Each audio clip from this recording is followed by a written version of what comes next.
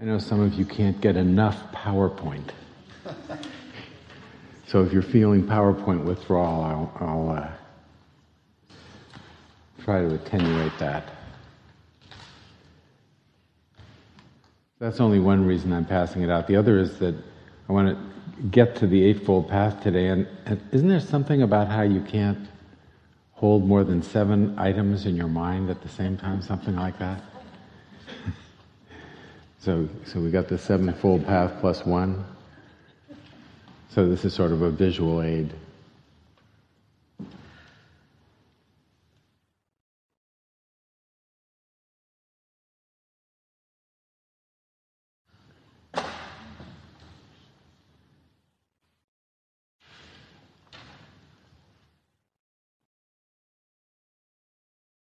There shouldn't be any surprises on that. It's just for a visual reference. So we want to start with announcements. There's got to be announcements. Please. I'd just like to ask that the other class, if you wouldn't mind, definitely share that they come back here and there's a homeless basket if you'd like to contribute your money goes to a meal once a month at the Mill Street homeless shelter. So thank you for your consideration.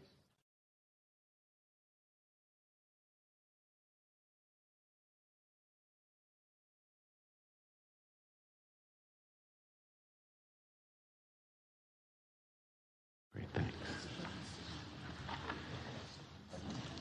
So any other announcements? Okay.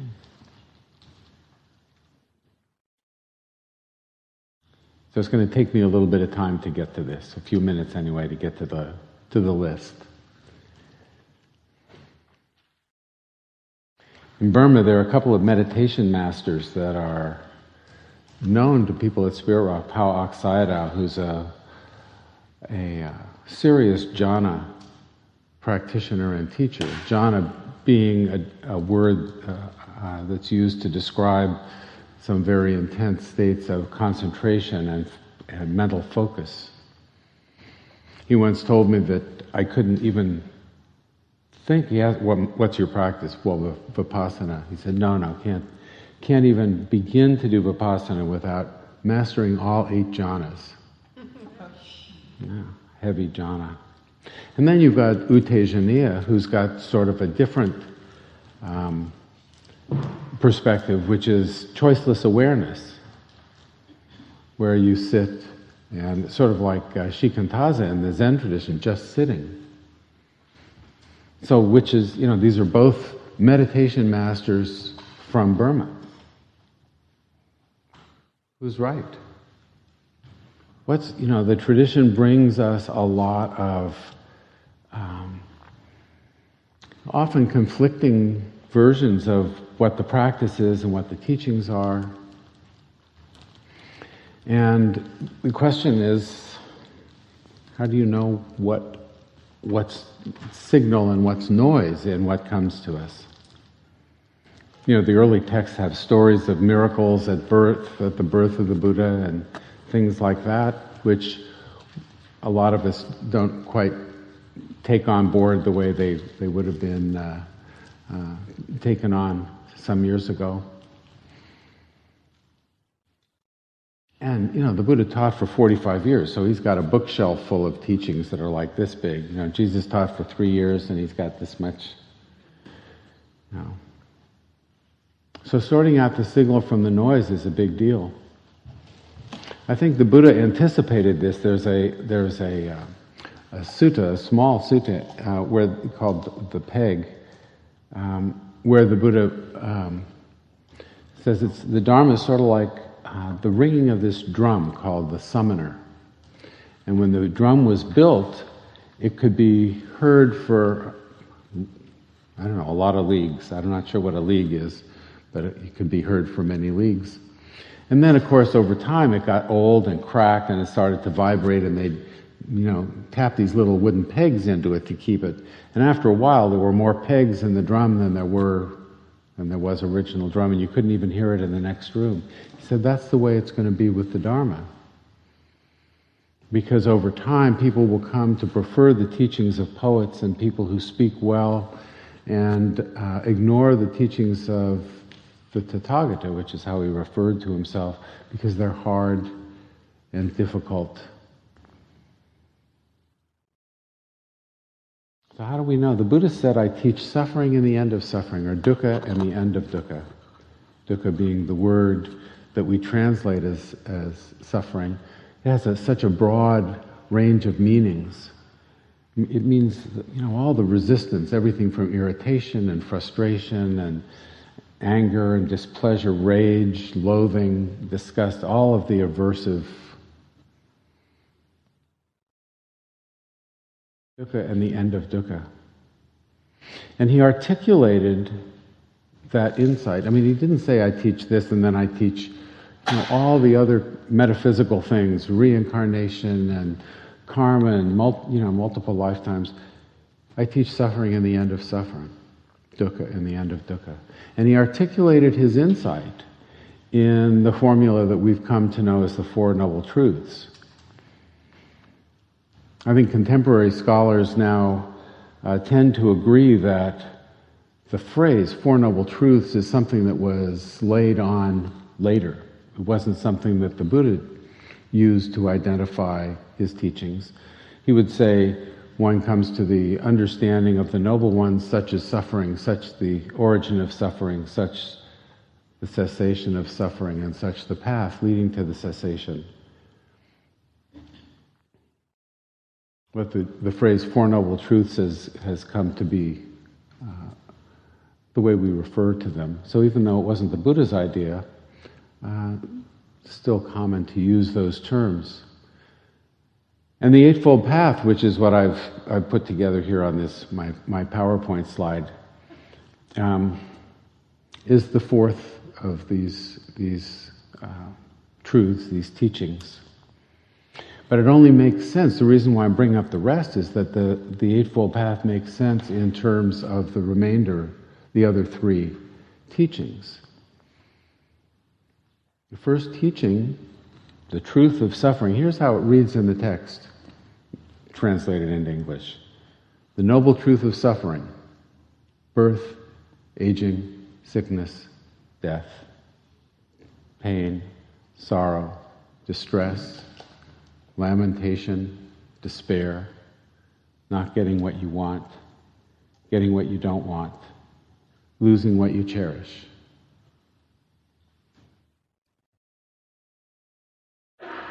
That's it. It's not a definition, it's a description of unpleasant experience. There isn't a party favor on that list. Nothing that we'd order up for ourselves, but hey, we're here. And I'm pretty sure that none of us has missed out on any of those so far. They all come with the territory. And to the extent that this is a truth, it's just the truth that life includes these things. These are what we experience as the unsatisfactory elements of our life. We don't like them. We work to make them go away. This is the first truth. And the Buddha said, understand this. Understand this nature of suffering, the nature of our dissatisfaction. The second truth, the origin of suffering. And so because it's phrased that way or translated that way, people often think that tanha, which is the word that he uses to describe the origin, causes suffering, causes the elements in that first truth, all the unpleasantness. But I understand it a little bit differently. The word he uses is tanha, and the word literally means thirst in Pali. Pali being the language that the Buddha's teachings are recorded in. It describes a subjective feeling of this kind of driven desire. The word is often translated as craving, but I think of it as, the Buddha described it as an underlying tendency or a disposition. It's a proclivity. It's a tendency that we have to react in particular ways when those elements in that first truth show up. And he identified three, and I find it amazing because I'm going to say something about the neuroscience of this, but he identified this purely from the subjective experience, his subjective experience. He said there are three kinds of this tanha. Bhava tanha, which is bhava, becoming, to become something, which requires that you survive, that you last into the future to become something. We have an agenda, we have plans for ourselves, we have ideas for our strategy for progressing in the world to make ourselves happy and make what we care about more prominent. Vibhava tanha, which is sort of the opposite. Make stuff go away. When it's unpleasant, that stuff in that first list, when it shows up, make it go away. And kama tanha, kama being the word for sensual pleasure. We navigate in terms of pleasant and unpleasant. We seek pleasant things. Anybody? I mean, this isn't magic. This is just how we work. You know, we didn't come into the world with an instruction manual. We came with parents, and our bodies came with the instruction. So tanha, he says, is an underlying tendency, and it gives rise to greed, hatred, and delusion, which we can observe. We don't really observe tanha all the time. It's not there all the time. It's hard to spot it directly. Sort of like gravity. You can't spot gravity directly, but you can notice how much something weighs, or you can measure the rate of a falling object. You can see the manifestations of gravity. You can see the manifestations of tanha.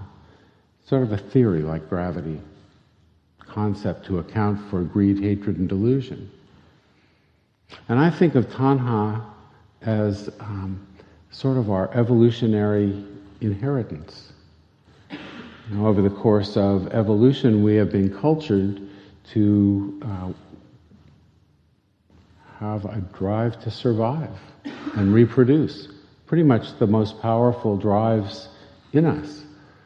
Survive and plan our future. Think of where we're going, how do we get there, how to advance our agenda of surviving, so that the next moment we're in better shape than we were. And of course, we don't stop doing that. The idea of satisfaction, it's like, eating one meal and never being hungry again. This is going to keep going on and on. Our body, our organism is designed to seek to improve things, to make things better. We've got this incredible computer in our head that enables us to plot and scheme with incredible subtlety. Look at, how we've succeeded in surviving as a species. To the point where we're overrunning the planet. And of course, evolution has given us markers for how to guide ourselves, pleasant and unpleasant. We do things that are pleasant. We want things that are pleasant. And of course, generally, those are things that help us out. Fat and sugar, calories, to help us survive. Well, that may not be as hard to access them now as it was, but at a time, pleasantness and unpleasantness. These are our guides that we have inherited in our organisms as part of our evolutionary legacy. So when unpleasantness arises, any of those elements in that first truth arise, what happens? Vibhava tanha, aversion, anger. And we add on to the unpleasantness another layer of unpleasantness. This stuff may happen in our minds, but it's unpleasant. One of the best examples that I know of just how purely mental this dukkha is. A friend of mine was at work on Friday. Her boss came by her cubicle and said to her, 4 o'clock, says, "Monday morning, first thing, we got to talk." And then he went home. Imagine her weekend. Turned out to be okay, but her weekend was a mess, right? All in her head. It's the add-on, and that add-on mixed in with the unpleasantness in the first place, dukkha. We make things worse. Well, we don't make things worse. Our reactivity makes things worse. Adds on and increases the unpleasantness of our experience. The Buddha said it's not necessary. Third truth, the cessation of dukkha, he says, is the cessation of tanha. So in effect, dukkha is a composite, a compound thing that is a mixture of unpleasantness and our reaction to it. And he says if you take away the reaction to it, you're left with the unpleasantness, but you haven't made it worse, made it better. That may be the most we can hope for sometimes, is to not make it worse. And actually, trying to make it better is problematic. You can try it, you can do your best with pure intention to make things better, and things can go south. Doctor can lose a patient. Not that he, do no harm. Don't intend harm. Because you can't always be sure that even your best intentions will play out the way you want. So the Buddha found that the only really reliable way of not making things worse, or of making things better, is to not make them worse.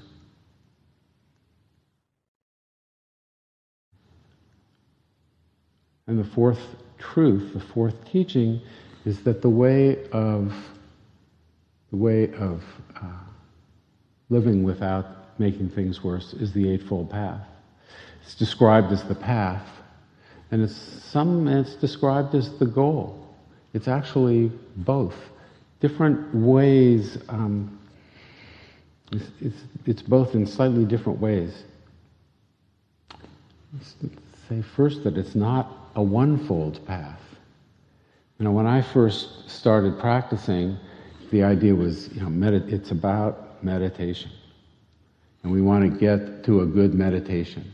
So you got to clean up your act. Right speech, right action, right livelihood. The precepts, clean up your act, and then you'll get a good meditation. Right view, these impermanence, anicca, dukkha, anatta. You got that? Got it.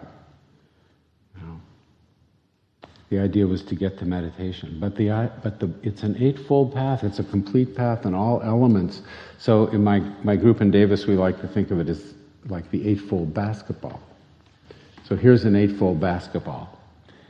It's brown. It's a sphere. It's made of rubber. It's got dimples on it. It's got black stripes around it. It's about 15 inches across. Weighs a couple pounds. Filled with compressed air. Is that 8? 7. What? It bounces, yeah, okay. You were counting. I'm impressed. I was trying to go too fast to be spotted. So Eightfold Path, but you have to have all those. It's one basketball. You can't play with just the brown. And the Eightfold Path is a complete way of being. And we often think of these elements as separate, but they're not. They describe a unified way of being without suffering. And often we relate to the elements of the path as separate things and distill them out. So we get satipatthana practice, which is the foundations of mindfulness, following the breath. I think of some of these practices, we get people doing jhana practice, and we do precept practice. And I think of some of these things as like finger exercises. Like when you're learning to play an instrument. If you play a piano, I don't play the piano, but if I did, it would look like this. You play the scales, you learn how to, I've seen them, you do with your fingers, and you learn the finger exercise. It's not the same as the music. So the practice of the Eightfold Path are like technical finger exercise, like batting practice, which is different than stepping up to the plate in a game situation. So the music of the Dharma is the Eightfold Path. Not as finger exercise, but as the art of the Dharma, the life of the Dharma, the expression of the Dharma. Living without making things worse, without adding more greed, hatred, and delusion into the mix.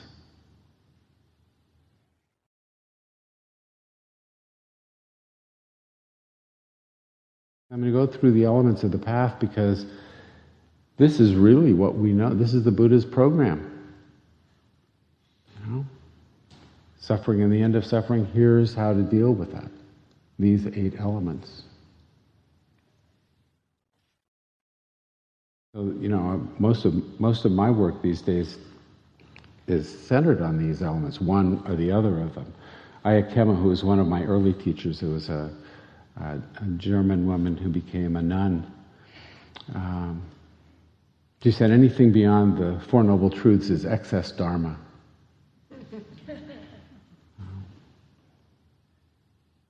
And this is the Buddha's program. So just going down the list here, let's just read, for some of you who aren't familiar with them, let's just read right down. I include the Pali words that are translated. So the yellow box, they're different shapes and different colored backgrounds, and I want to take a look at them from a couple of different perspectives. Right view is the first, and this is the way that they're presented in the text. Right view, right intention, right speech, right action, right livelihood, right effort, right mindfulness, and right concentration. The word right is used with caution. I think the elements of the path here only exist as part of the Eightfold Path because they are related to the task of abandoning tanha and freeing us from dukkha. So, right view, for example, I have a monetary view. We should increase interest rates. That's right view. And wrong view is we should decrease interest rates. It's not, maybe a view, or maybe an understanding, but it's not what the Buddha was talking about. Right view would be the understanding, the view, that enables us to live without making things worse. Samasati is not the same as satipatthana. And this is my view. Satipatthana is the foundations of mindfulness. We learn to pay attention to our breath and to learn to focus our attention on our present moment experience, our feeling tone, our mind states, the objects in our attention. But samasati is about the ending of dukkha. It's about recognizing tanha when it arises, recognizing our intention. So actually samasati is a way of monitoring our intention in real time as we go through the day. It's not the same as monitoring our breath, but the breath finger practices.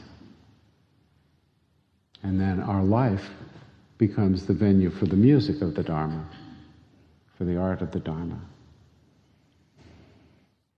So sama is translated as right on the prayer wheel up the hill. It's wise mindfulness. Right? Sometimes people call it skillful. But really it's about, sama means appropriate for the abandonment of greed, hatred, and delusion.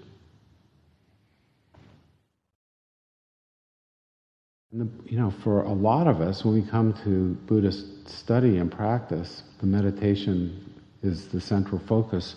But the Buddha says, right view is first. One of right view will then have right intention, right speech, right action, right livelihood down the list.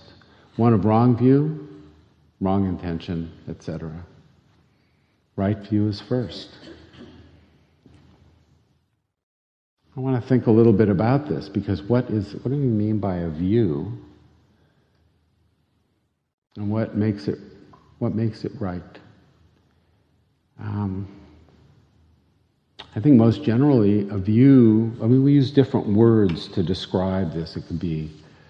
It's the cognitive knowing, it's the map we have of our experience and our understanding. What is the world made of? What is it about? What's going on? Where am I? This is what our brain is designed to predict. That's what makes us better to survive. We can predict what's going to happen, and the brain works in particular ways. It works with nouns and verbs. It's a practical tool. Right view, right understanding, right story, right narrative, right idea, right knowledge. Our knowledge is not the same as the knowledge of people before, and presumably people will become more sophisticated and we will look primitive. Not to ourselves, but, we sort of take ourselves a little more seriously. And Wes Nisker says, we share 40% of our DNA with a banana. It's time to get over ourselves. We take our views and our understandings pretty seriously. So it's the cognitive map. Sometimes I think of it like the map on the GPS. It's a 3D multi-time temporal map of what's going on. And it's often conceptual. We use concepts and language, but there's a level of understanding that is not even, we can't articulate it. You know how to ride a bike. You have an understanding perhaps of how to ride a bike or how to catch a ball if somebody throws it to you. Describe how to ride a bike. Can you articulate that in concepts? Try to describe the sensation, the difference in the sensation between the in-breath and the out-breath. Put it in words. Some of this stuff we just can't articulate.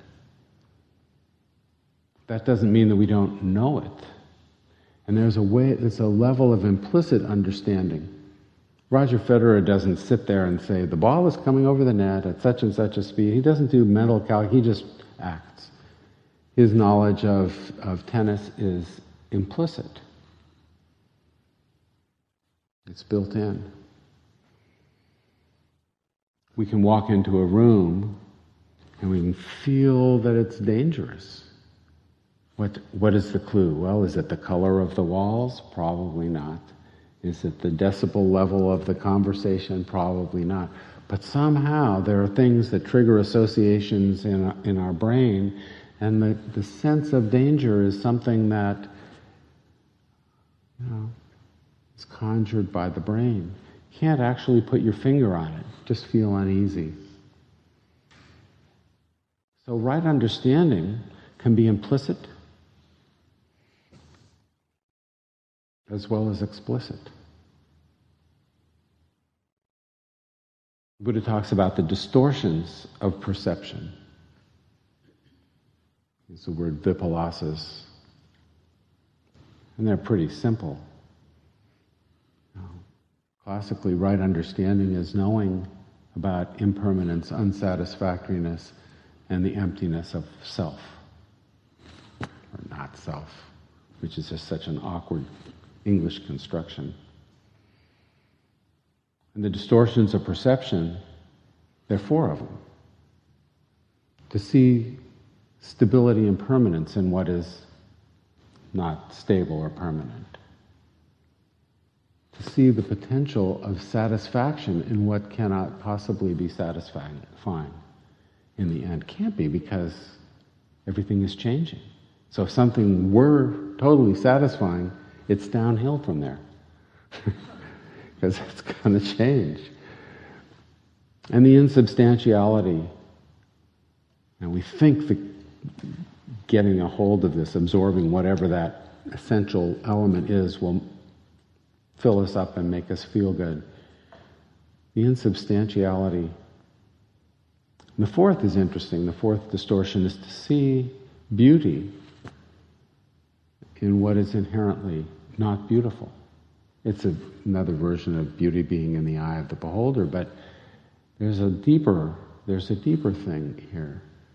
We project onto the world our experience of it. So we think sugar is sweet, right? Anybody think sugar is sweet? Sugar's not sweet. It's just a pile of chemicals. Sweet's what happens in your mouth.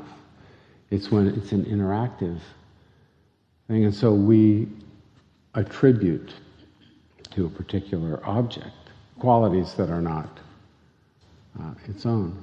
So the opposite of right view is not wrong view. It's not like raising the interest rates is right view, or voting Democratic is right view. It's not. The opposite of right view is delusion. I was watching The Big Short the other day. Fabulous. And it comes up with, it's really fun. It's really fun and funny. And they come up with these epigraphs in the middle, every once in a while. And one came up that just Mark Twain. It was a quote of Mark Twain saying, "It's not what we don't know that gets us in trouble. It's what we know for sure that ain't so that gets us in trouble." And of course, we think that our understanding is the way things are. We think generally, we're not too far wrong. But neuroscience is pretty clear that accuracy is not what our perceptions and understanding is about. It's about survival. It's about practicality.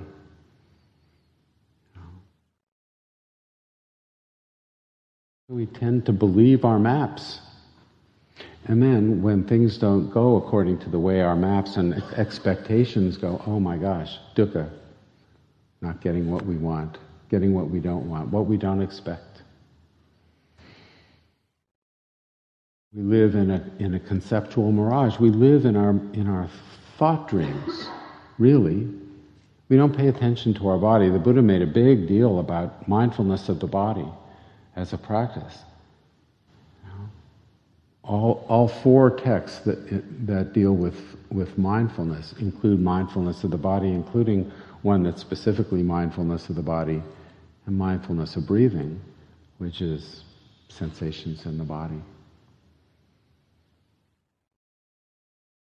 Because we usually don't pay attention to the body unless it's hurting, and then we want it to go away. The bhava tanha kicks in and we got aversion and anger.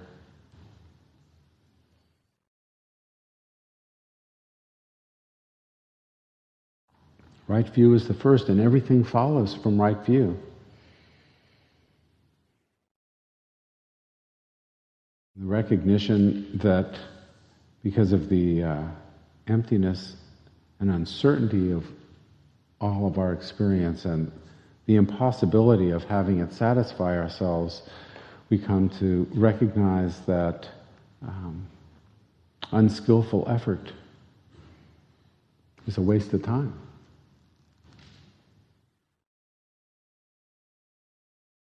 We want to evolve our understanding so that the rest of the path can unfold, we can respond more skillfully. Right view is the first. Right intention is the second. And classically, right intention is taught to be renunciation. That's the word that's used, samasankappa, which is translated as renunciation. Abandoning tanha, not taking the bait. And renunciation, we think, well, we're going to renounce anger, we're going to renounce greed, or abandon. I guess I prefer the word abandon. Renounce has got some aversion in it. little bit of, abandon, anger, but, we're not actually relating to the mental state. I use this, I like the metaphor of the moth and the flame. The moth sees the flame. The flame is bright and warm. The moth loves bright and warm, and it doesn't see past the flame. Everything else is dark, and it flies right in and is toast, or whatever moth toast is. And we are like, that metaphor applies to how we relate to any object of desire or aversion. It becomes, it's fixated, our attention becomes fixated. We reach for it or we push against it. The moth doesn't see its own proclivity for bright and warm. If it did, it might say, that looks pretty good, but I know where that's going, and just not take it up. Mindfulness practice gives us that opportunity to observe our own tendencies playing out, and to step back, to not take the bait. Renunciation involves not just abandonment of the desire, but also of the object of desire. We have to change our understanding. What determines our understanding? If we think that getting that thing is essential to our happiness, we're going to use all the computing power of this brain to plot and scheme to help us survive better. Make the connections we have to connect and use the ideas we have to use and figure out how to move in that direction.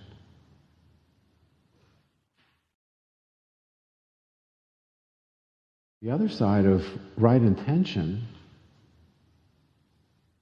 are the Brahma Viharas. These are the mind states of awakened beings. Now, this is not the idea about the Brahma Viharas in the tradition. In the Theravadan tradition generally holds that the Brahma Viharas don't get you any farther than the Brahma realms. I think that, at the time of the Buddha, the concept of Brahma Vihara, the abode, the living place, Vihara, of Brahma, the primary God, the chief of the gods, to live with Brahma, that was the highest attainment imaginable by someone at that time. The Buddha met with Brahmins who were saying, we're trying to find our way to Brahma, and the Buddha would say, well, your teacher know Brahma? No. Well, how about his teacher? No. Well, he's the blind leading the blind. Nobody. Well, I'll tell you how to attain that goal. And he talked about the four psychological states. Now, Bhikkhu Bodhi has told me that Brahma Viharas are just psychological states, and Nibbana is something transcendent, otherworldly, beyond our ability to know or experience. And I'm sort of not quite sure what that is. I can understand the Brahma Viharas as psychological states, equanimity, which is an active principle. It's a verb. It's the ability to be present with pleasant and unpleasant without grasping or aversion. One of my big shifts in my understanding was when a British scholar, John Peacock, wrote on the whiteboard at the Berry Center for Buddhist Studies, Nibbana equals upekkha. Nirvana is equanimity. It's the ability to live equanimously with what arises. And then there are the state metta, to regard our experience and the beings we meet with friendliness. Metta is a derivation of the word mitta, friendly. And to resonate with the suffering and joy of others, compassion, or mudita, the empathetic joy experienced by others. We cultivate the Brahma Viharas and abandon the kilesas, the motivations that make things worse, that are rooted in our sense of self. The Brahma Vihara is not. If we learn to recognize the impulses of greed and hatred, and can just step back from them. One of the metaphors the Buddha uses, like a snake sheds his worn-out skin, we will just abandon these things. When my granddaughter was 9, she loved the American Girl dolls. They were these big dolls that had characters from the past. They were interesting characters. They all were dealing with some kind of suffering in life at a different time period, a different place. She was 9, she loved them. Now she's 16, not so much. She's thinking about other things. It's not that the dolls changed,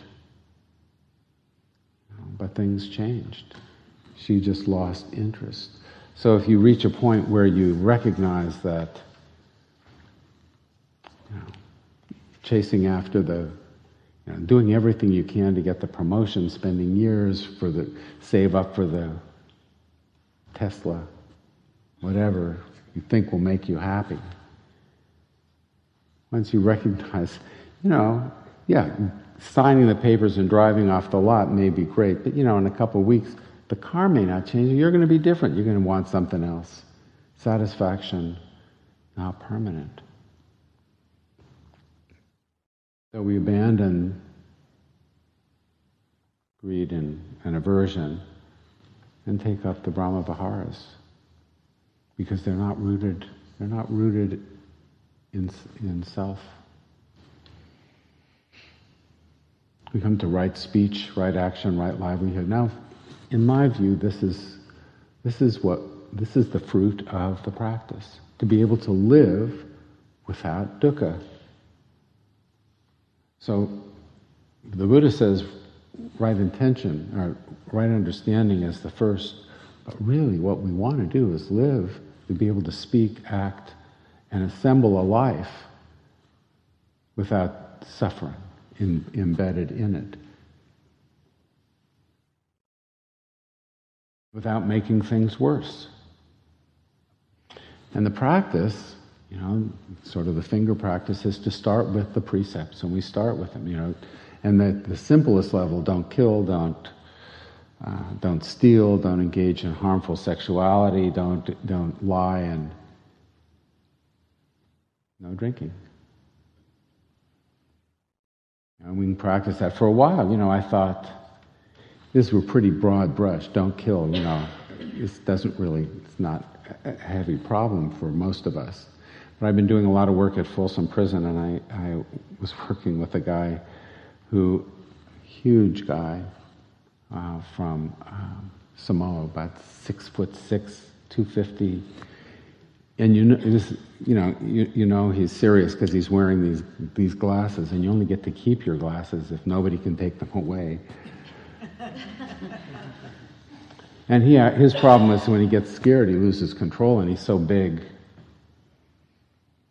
And I've been working with him for about 8 weeks, a couple of months, and he described the situation. He was in the yard, and things started to go a little squirrely, and he was about to get involved, and he thought, oh no, I'm going to kill another one. And he said, I don't want to do that. And he stopped and walked away. That's abandoning those impulses that come up. So don't kill may not be irrelevant to everybody, as a basic finger exercise. So we think don't harm, don't harm. But really, you can't be sure that what you're going to do is not going to be harmful. A doctor does a surgery and things go south. It wasn't his intention, but harm can happen. It's don't intend harm. The word actually in the precepts, in the Pali, chanting, panatipata, which means not to strike at. So it's a gesture of the heart, not to strike at. It's not don't steal, although that's a great place to start. Don't take what's not freely given if you need help, But what about a gun from a child? You want to take that, even if the child says no, right? Car keys from a drunk. You don't grasp. It's the gesture of the heart. Don't speak falsely. Well, if the Nazis knock on the door and ask if Anne Frank is home, you want to lie as convincingly as you can. To have a rule that applies in all circumstances doesn't take into account the circumstances. So right speech, right action, right livelihood are transactional, depend on the context. What's right in one context may not be right in the sense of being able to attenuate or eliminate more unsatisfactoriness, more dukkha, not make things worse.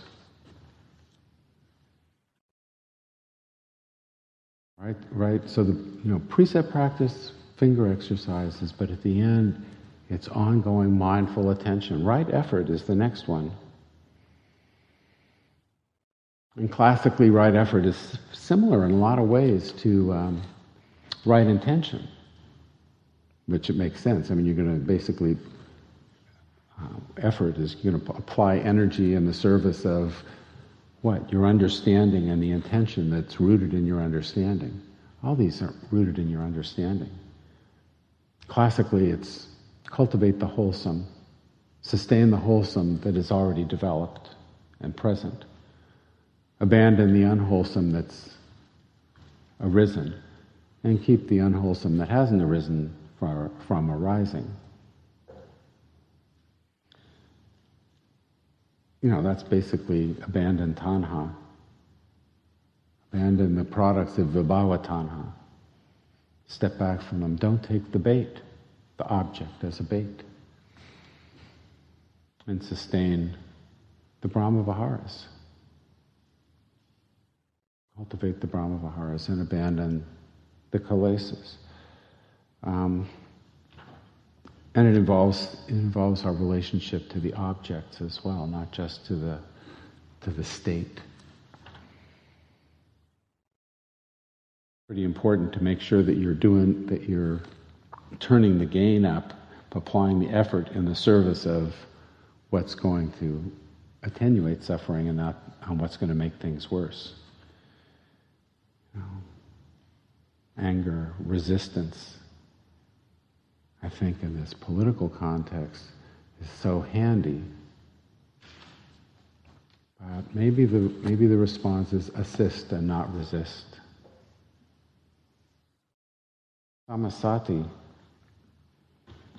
Interesting, samasati, as I said, I understand it as different from satipatthana.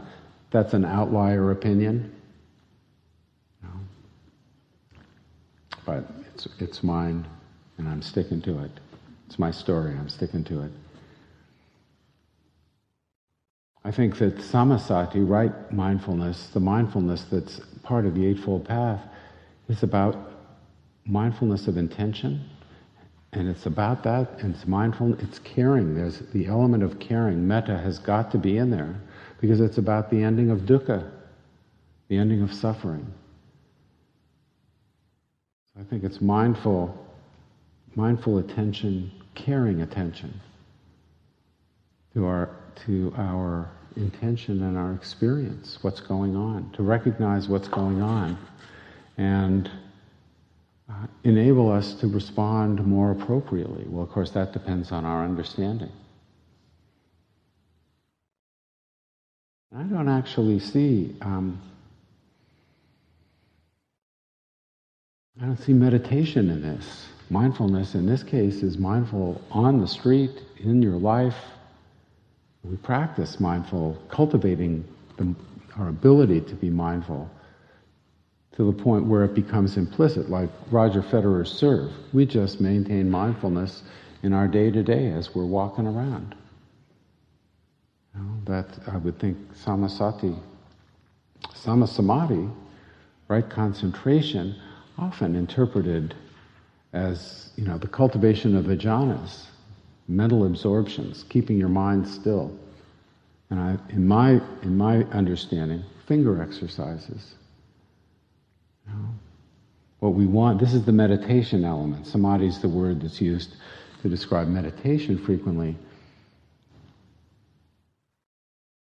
We want to cultivate stability. And jhana practice certainly helps, supercharges mindfulness practice.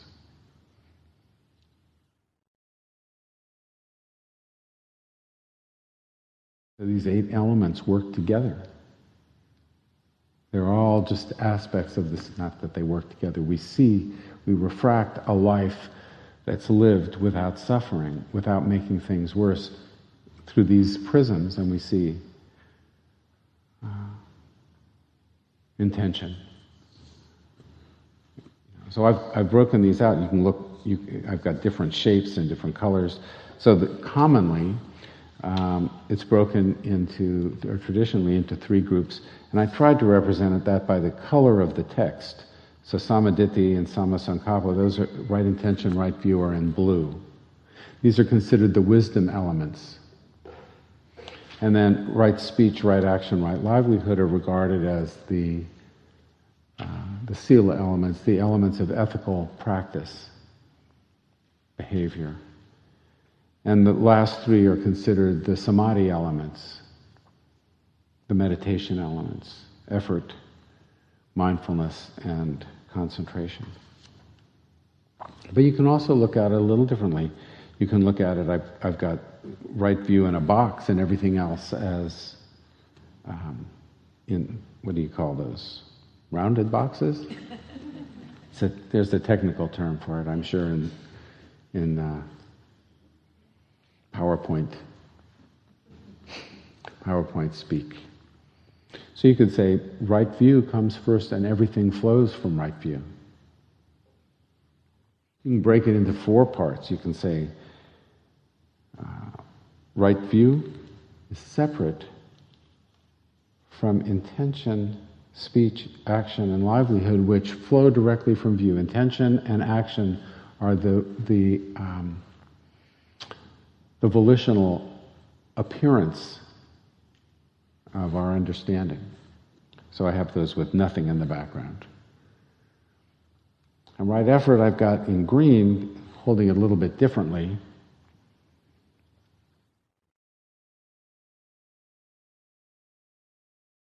And samasati and samasamadhi, Ajahn Chah used to say, he'd hold up a stick or a pen, he'd say, meditation is like this. This end mindfulness, this end concentration. They go together. It's part of the same. So I put them with the pink background. You could also, I wasn't quite sure how to show the similarities between right intention and right effort. But basically what I wanted to do is to highlight different ways of looking at this Eightfold path, this basketball, different ways of looking at it, to highlight different aspects about these elements. Because the more deeply we understand these elements, the more we can deploy our skills that we develop through our practice in living the music of the Dharma, the art of the Dharma. The life of the Dharma is an art.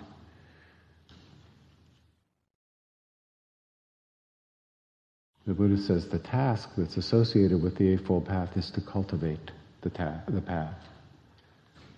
Cultivate right view. It's not just, impermanence check, dukkha check, emptiness check. Cultivate our understanding, deepen it from an explicit understanding to an implicit, so it's as deeply embedded in our being as, Roger Federer's backhand, which is really pretty, and pretty devastating. So let me just end with the music of the Dharma and see what kinds of comments or thoughts or questions or disputes, because this is, like I say, this is an outlier opinion. Please. It's interesting how, as I'm moving along the path, I keep getting similar messages from like public radio, and then the thing that came in on the Daily Ohm, just like, okay, I've got a theme going here. You were talking about neural pathways, and one of the things that I've been, I hate to say the word struggle. Actually, I hate to say the word hate.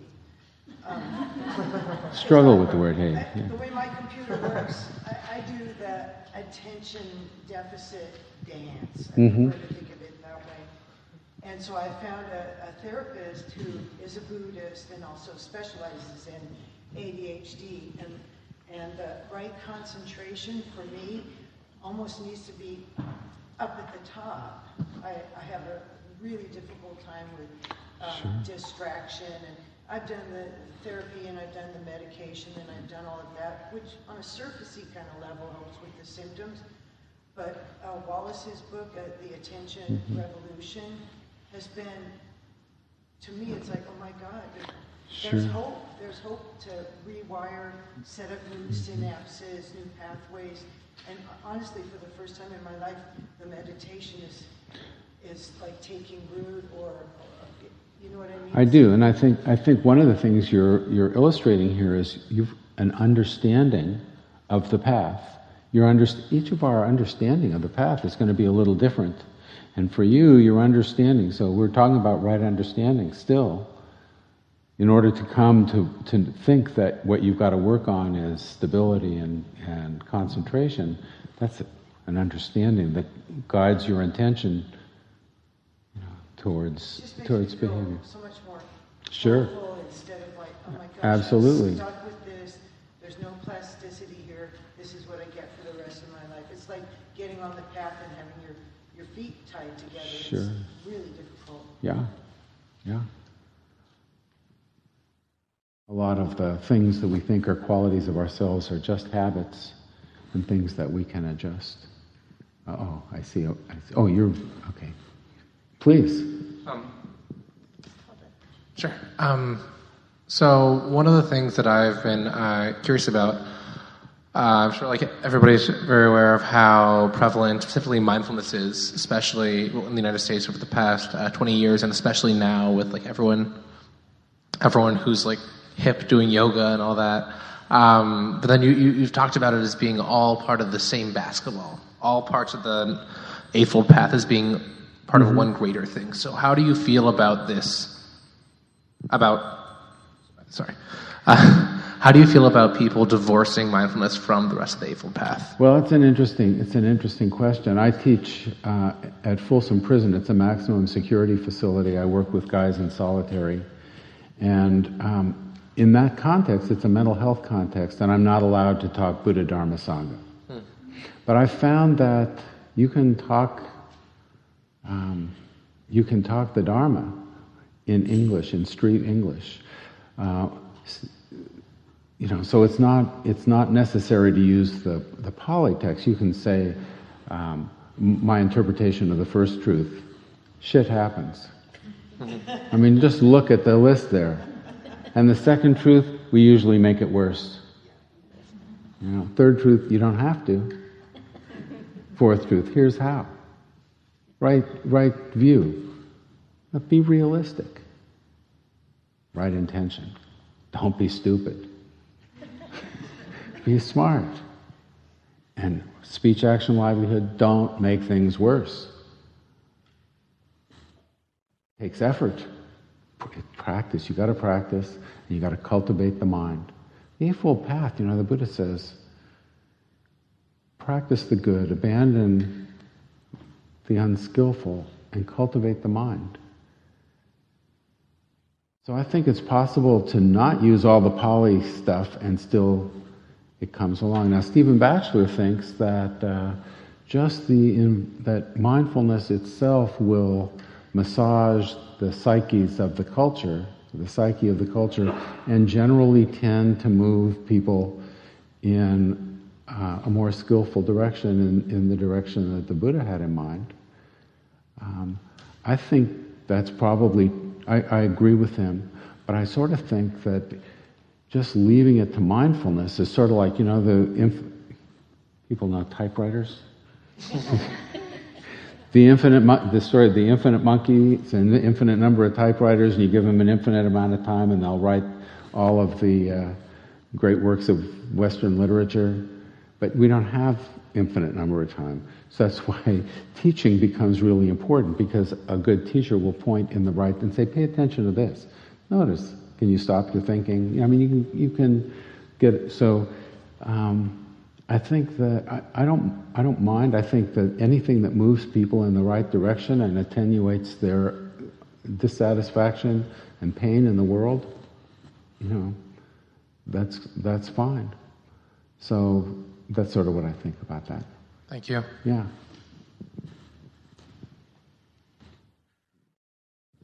Please. Just when you were mentioning the things that you're not allowed to do, Yeah. we just were wondering what you meant by, sorry, I'm a little sick, by harmful sexuality. I'm sorry? By harmful sexuality. That's the way actually the precept, the language of the precept, kamesu michachara, kamesu kama, means sensual misconduct, not sexual misconduct. It has come to mean sexual misconduct. I think, what did the Buddha face? He faced a bunch of 18-year-old monks. So it became, more harmful sexuality that causes damage to others and oneself. Sexual energy is such a powerful, it's like survival. It's just a powerful drive, it's a motivation that, is hard to resist. And managing that energy skillfully is difficult. And I could talk about so it's misconduct that causes suffering, conduct that is done in the pursuit of sensual pleasure. And of course, we've been cultured by evolution to seek what is pleasant, what is pleasurable. Is that helpful at all? Yeah. Please. I wonder though, is it good to... Use the mic. I wonder though if it's good to denounce those pleasures, like... To denounce them? Well, not denounce them, but to not suppress I would them, say... indulge them, I guess. I would say that it's not a matter of good or bad. The Buddha was asked once about... somebody came and said, "Oh, these monks and nuns, pretty impressive. They look pretty cool. What about any lay followers? Got any lay followers who get the idea?" And the Buddha said, "Not just a few. I've got hundreds, thousands."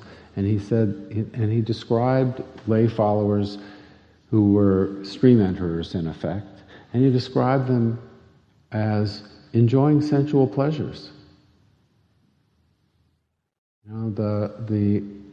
And also being independent in the teacher's dispensation, knowing for yourself, really important.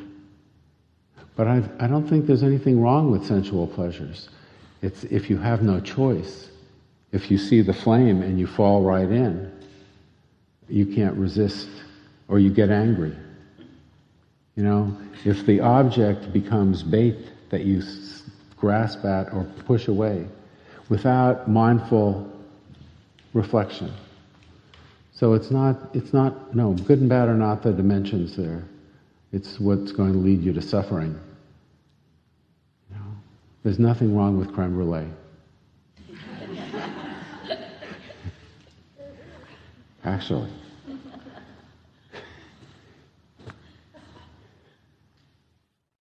Anything else? Anybody? Well, thank you guys for your attention.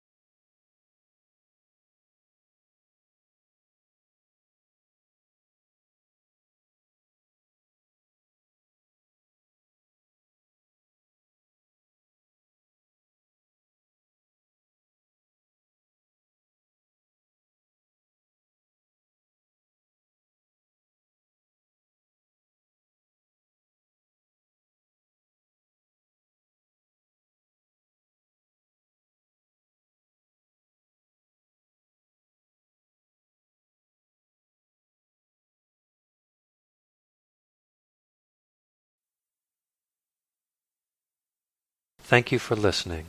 To learn how you can support the teachers and Dharma Seed continue these offerings, please visit dharmaseed.org/donate.